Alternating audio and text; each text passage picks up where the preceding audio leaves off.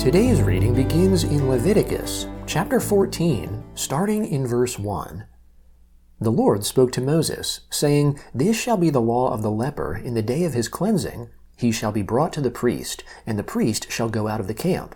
The priest shall examine him. Behold, if the plague of leprosy is healed in the leper, then the priest shall command them to take for him who is to be cleansed 2 living clean birds, cedar wood, scarlet, and hyssop. The priest shall command them to kill one of the birds in an earthen vessel over running water. As for the living bird, he shall take it, the cedar wood, the scarlet, and the hyssop, and shall dip them and the living bird in the blood of the bird that was killed over the running water. He shall sprinkle on him who is to be cleansed from the leprosy 7 times, and shall pronounce him clean, and shall let the living bird go into the open field. He who is to be cleansed shall wash his clothes, and shave off all his hair, and bathe himself in water, and he shall be clean. After that he shall come into the camp, but shall dwell outside his tent 7 days. It shall be on the 7th day that he shall shave all his hair off his head, and his beard, and his eyebrows. He shall shave off all his hair. He shall wash his clothes, and he shall bathe his body in water. Then he shall be clean. On the 8th day he shall take 2 male lambs without defect, 1 ewe lamb a year old without defect, 3/10 of an ephah of fine flour for a meal offering, mixed with oil, and 1 log of oil. The priest who cleanses him shall set the man who is to be cleansed, and those things, before the Lord, at the door of the tent of meeting. The priest shall take 1 of the male lambs, and offer him for a trespass offering with the log of oil, and wave them for a wave offering before the Lord. He shall kill the male lamb in the place where they kill the sin offering and the burnt offering, in the place of the sanctuary. For as the sin offering is the priest's, so is the trespass offering. It is most holy. The priest shall take some of the blood of the trespass offering, and the priest shall put it on the tip of the right ear of him who is to be cleansed, and on the thumb of his right hand, and on the big toe of his right foot. The priest shall take some of the log of oil, and pour it into the palm of his own left hand.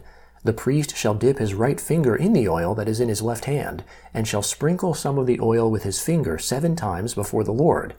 The priest shall put some of the rest of the oil that is in his hand on the tip of the right ear of him who is to be cleansed, and on the thumb of his right hand, and on the big toe of his right foot, upon the blood of the trespass offering. The rest of the oil that is in the priest's hand he shall put on the head of him who is to be cleansed, and the priest shall make atonement for him before the Lord. The priest shall offer the sin offering, and make atonement for him who is to be cleansed because of his uncleanness. Afterward he shall kill the burnt offering. Then the priest shall offer the burnt offering and the meal offering on the altar. The priest shall make atonement for him, and he shall be clean. If he is poor, and can't afford so much, then he shall take 1 male lamb for a trespass offering to be waved, to make atonement for him, and 1/10 of an ephah of fine flour mixed with oil for a meal offering, and a log of oil, and 2 turtle doves, or 2 young pigeons, such as he is able to afford, and the one shall be a sin offering, and the other a burnt offering. On the 8th day he shall bring them for his cleansing to the priest, to the door of the tent of meeting, before the Lord. The priest shall take the lamb of the trespass offering, and the log of oil, and the priest shall wave them for a wave offering before the Lord. He shall kill the lamb of the trespass offering. The priest shall take some of the blood of the trespass offering, and put it on the tip of the right ear of him who is to be cleansed, and on the thumb of his right hand, and on the big toe of his right foot. The priest shall pour some of the oil into the palm of his own left hand, and the priest shall sprinkle with his right finger some of the oil that is in his left hand 7 times before the Lord. Then the priest shall put some of the oil that is in his hand on the tip of the right ear of him who is to be cleansed, and on the thumb of his right hand, and on the big toe of his right foot, on the place of the blood of the trespass offering. The rest of the oil that is in the priest's hand he shall put on the head of him who is to be cleansed, to make atonement for him before the Lord.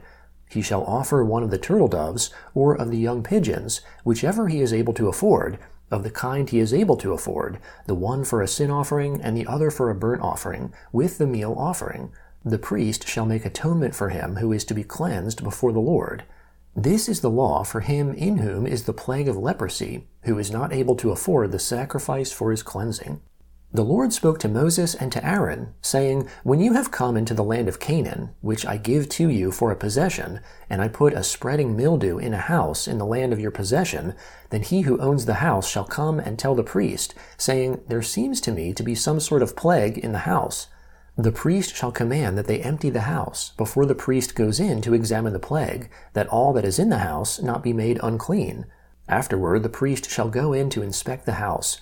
He shall examine the plague, and behold, if the plague is in the walls of the house with hollow streaks, greenish or reddish, and it appears to be deeper than the wall, then the priest shall go out of the house to the door of the house, and shut up the house 7 days.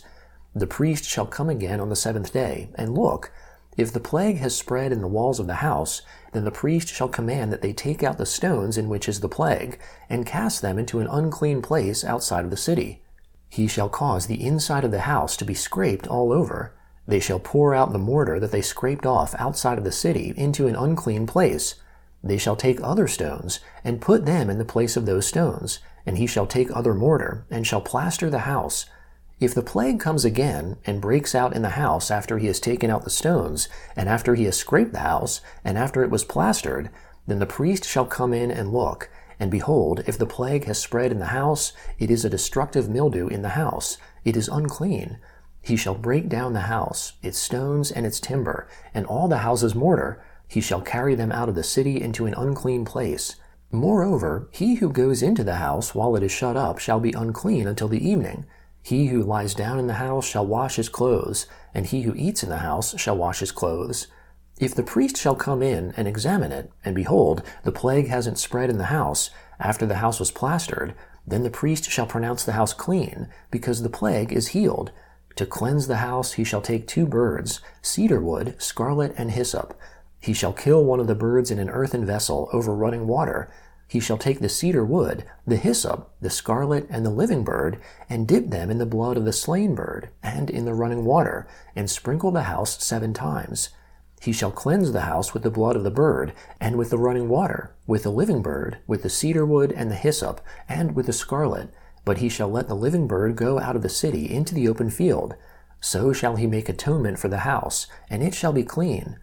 This is the law for any plague of leprosy, and for an itch, and for the destructive mildew of a garment, and for a house, and for a swelling, and for a scab, and for a bright spot, to teach when it is unclean, and when it is clean.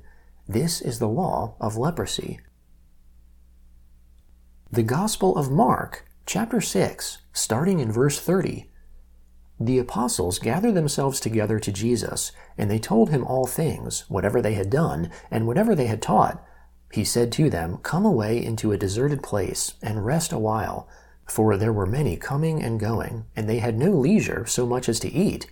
They went away in the boat to a deserted place by themselves.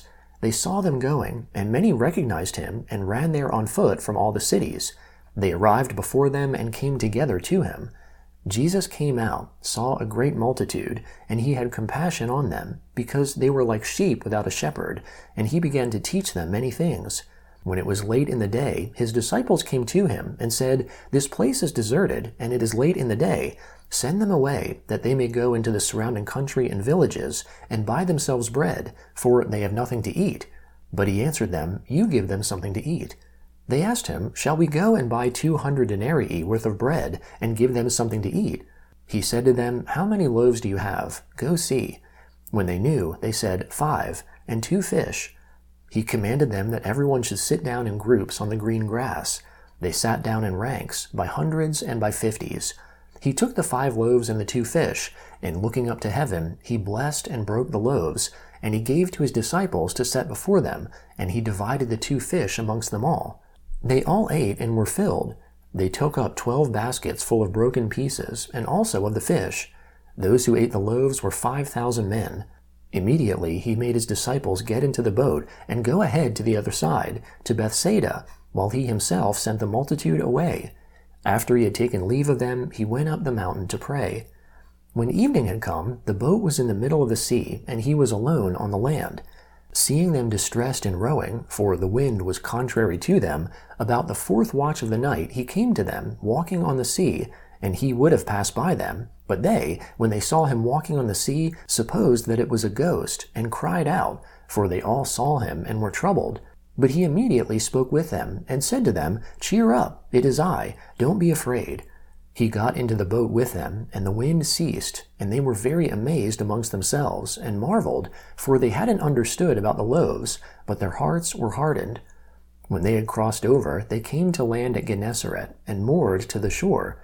When they had come out of the boat, immediately the people recognized him, and ran around that whole region, and began to bring those who were sick on their mats to where they heard he was. Wherever he entered, into villages or into cities or into the country, they laid the sick in the marketplaces, and begged him that they might just touch the fringe of his garment, and as many as touched him were made well. Psalm 40, beginning in verse 1.